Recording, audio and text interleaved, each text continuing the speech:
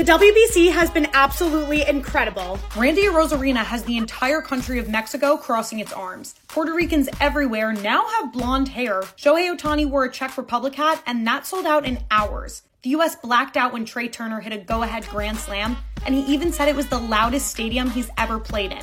P.S. He's been to the World Series. And tonight, baseball fans have the opportunity to experience one of the greatest matchups of all time, and even possibly see Shohei Ohtani face Mike Trout. And that's why Short Cast Club